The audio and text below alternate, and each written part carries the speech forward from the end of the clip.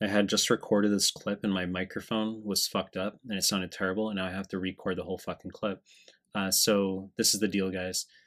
This vignette, hyper basic pass level farm detail for step one, and I combined it with difficult biochemistry stuff. Okay.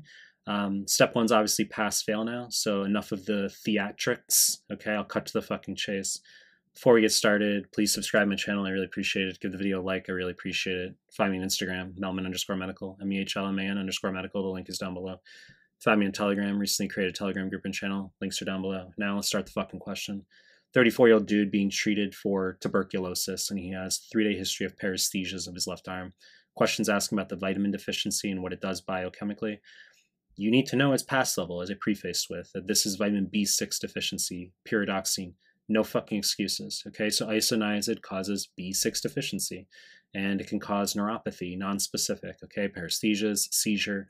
That's our pass level detail. Okay, now we move into the harder biochemistry, and there's theatrics, but I'll cut to the chase. So, breakdown of odd chain fatty acids, wrong fucking answer. I mean, this would be for biotin as well as B12. So biotin's B7 as well as B12.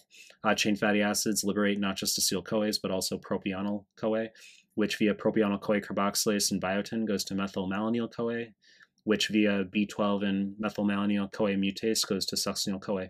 All just a bunch of theatrics and horseshit, okay? Like, you don't need to know it now that step one's pass-fail. So we're just going to keep moving forward. Collagen synthesis, wrong answer, but very high yield for vitamin C deficiency, okay? Extremely high yield. So vitamin C is a cofactor for hydroxylase enzymes, and you need that for collagen synthesis. I've made other questions on that.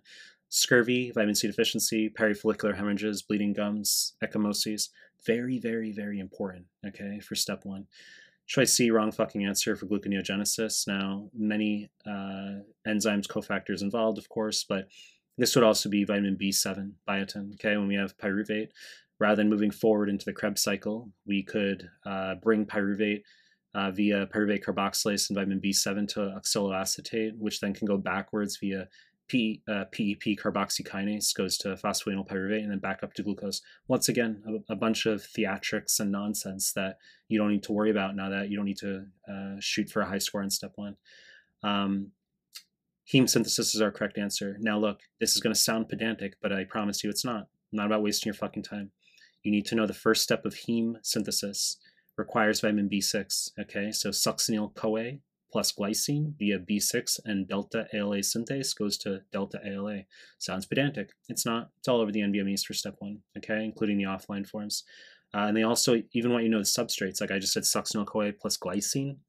They've asked succinyl-CoA as well. They might give you a heme synthesis disorder, such as acute intermittent porphyria or porphyria cutanea tarda. And then they have they'll say, like, which of the following is required? And the answer could be B6, or the answer could be succinyl-CoA, or the answer could be glycine, okay? Very fucking important that you know that. Krebs cycle, wrong fucking answer. I mean, this could be pyruvate dehydrogenase. When we bring pyruvate to acetyl-CoA, requires B1, B2, B3, B5 lipoic acid. Also, succinate goes to fumarate, requires B2. Bunch of horseshit, a bunch of nonsense. You don't need to know this anymore, okay? It's not our fucking opinion. I mean, it's not. I mean, the USM really decided they wanted a pass-fail exam, so now students don't need to know any biochemistry, apart from some general stuff like heme synthesis requires B6, collagen synthesis requires vitamin C. You know the deal. I'm gonna continue making more content. If you like my stuff, subscribe to my channel, and I appreciate your time. That's it.